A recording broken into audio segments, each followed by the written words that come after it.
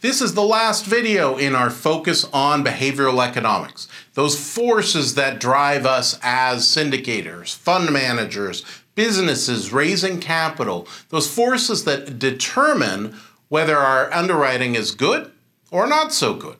It's those forces underneath the surface that are helping us make decisions, sometimes for good, mostly for ill, so we need to be aware of what they are, what they do, and how they work.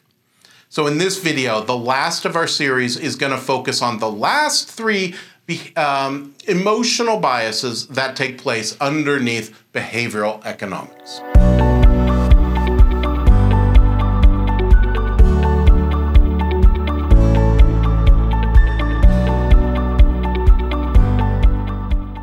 There are 6 emotional biases when it comes to behavioral economics.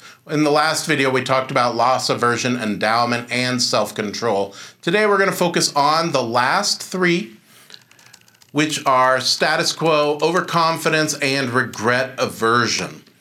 So these are emotional biases that take place that are in us all. They are emotional biases that drive us, some to a more larger extent than others, but they're there and they help us make decisions. They make us more efficient, but they often can change our analysis in a way that's less good. So by focusing on them and thinking about them and going through a list as you're underwriting, asking yourself if you're being moved by one of these is helpful, because it makes our numbers more accurate, it makes our analysis more accurate, which helps our investors who make more money from it, and it helps us by helping them make more money for it. And a lot of times it makes us more money at the same time too.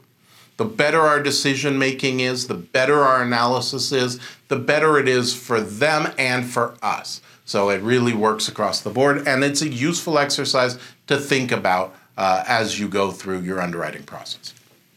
So let's talk about what these are. The status quo is really just the resistance to change.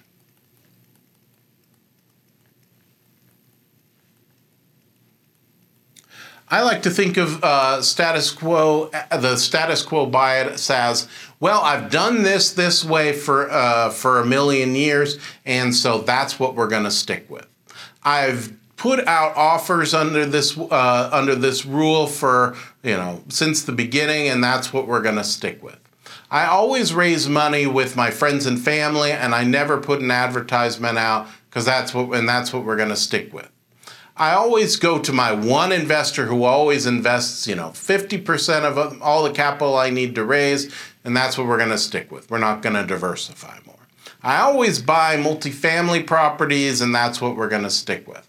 Well, that all may be well and good, and that may be something that you still want to do, but it is also a status quo bias.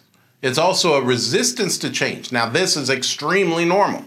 We all have this tendency to want to stick to what's known rather than venturing forth into the unknown.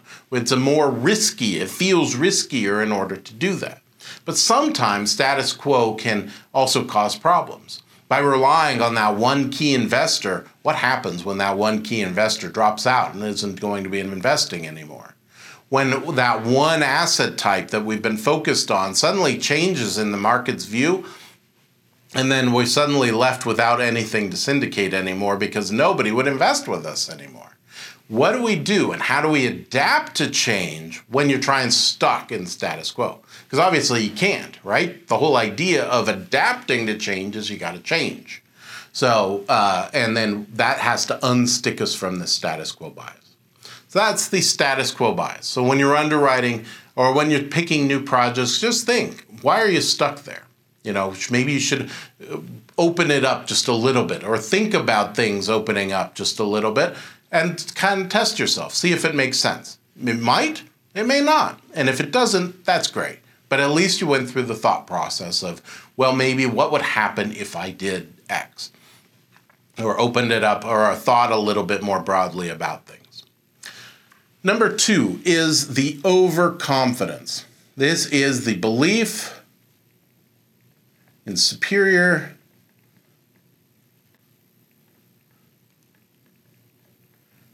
ability to profit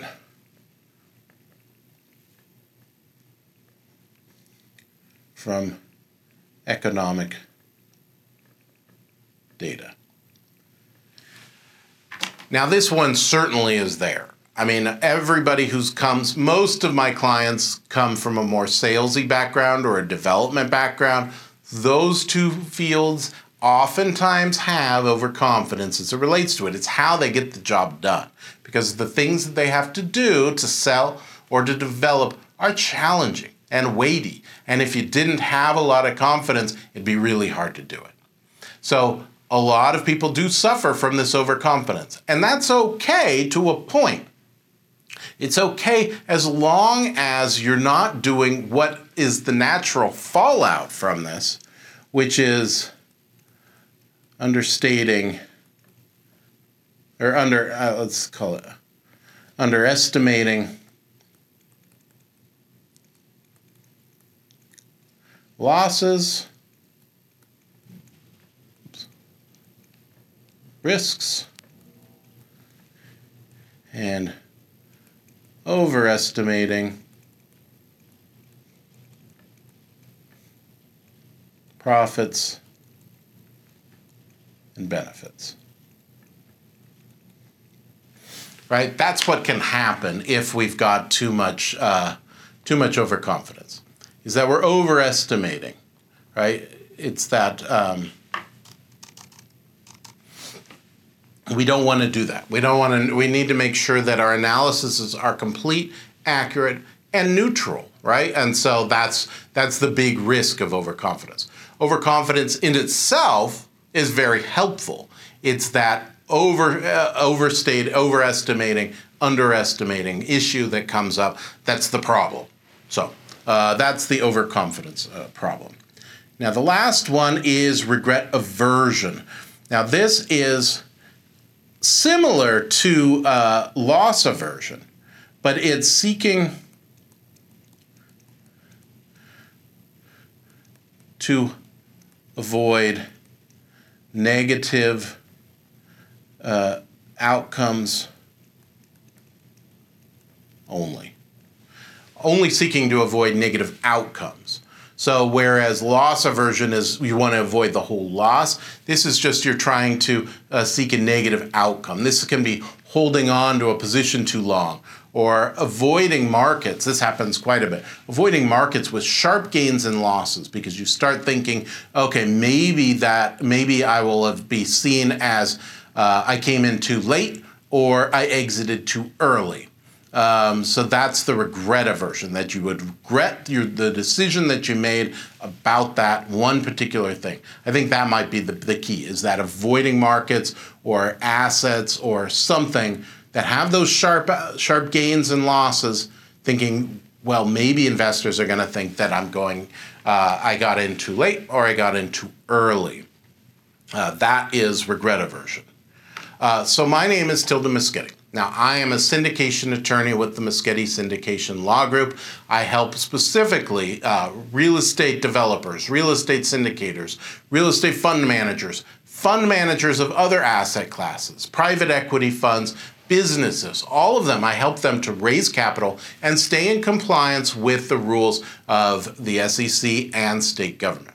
So under the SEC, we're talking about Regulation D, Rule 506B and 506C. And for the states, it's making sure that they are notified that we are doing offerings underneath those regulations, under Regulation D. So that's what my law practice does. What also, the other hat I wear is as a syndicator and fund manager myself. So as that, I've been exposed to a lot of the problems that you face every day. So with my legal hat on, I certainly see a huge panoply of problems that can happen and opportunities as a lawyer, with things that happen and risks, and I can analyze, and I do analyze for how that happens and help my clients with that, help explain conflicts, help minimize and mitigate risks and conflicts and all those things, explain terms and craft language in order to protect them. But also, as a syndicator and fund manager myself, I also been in your shoes. So I know the pressures that you feel at the same time of these behavioral economic forces. I've felt the pressure of needing to raise funds from investors. I've had investors sitting across from me, and I've pitched them. I've talked to them about the investment and why they should buy. I've been looking for assets. I look for assets to buy as well, just like you do, in order to make sure that I can have something to offer them so that I can make money. I've had to make decisions on when to waive contingencies on deals and when to put my own money at risk. So those same forces that happen. What that offers is a very broad view.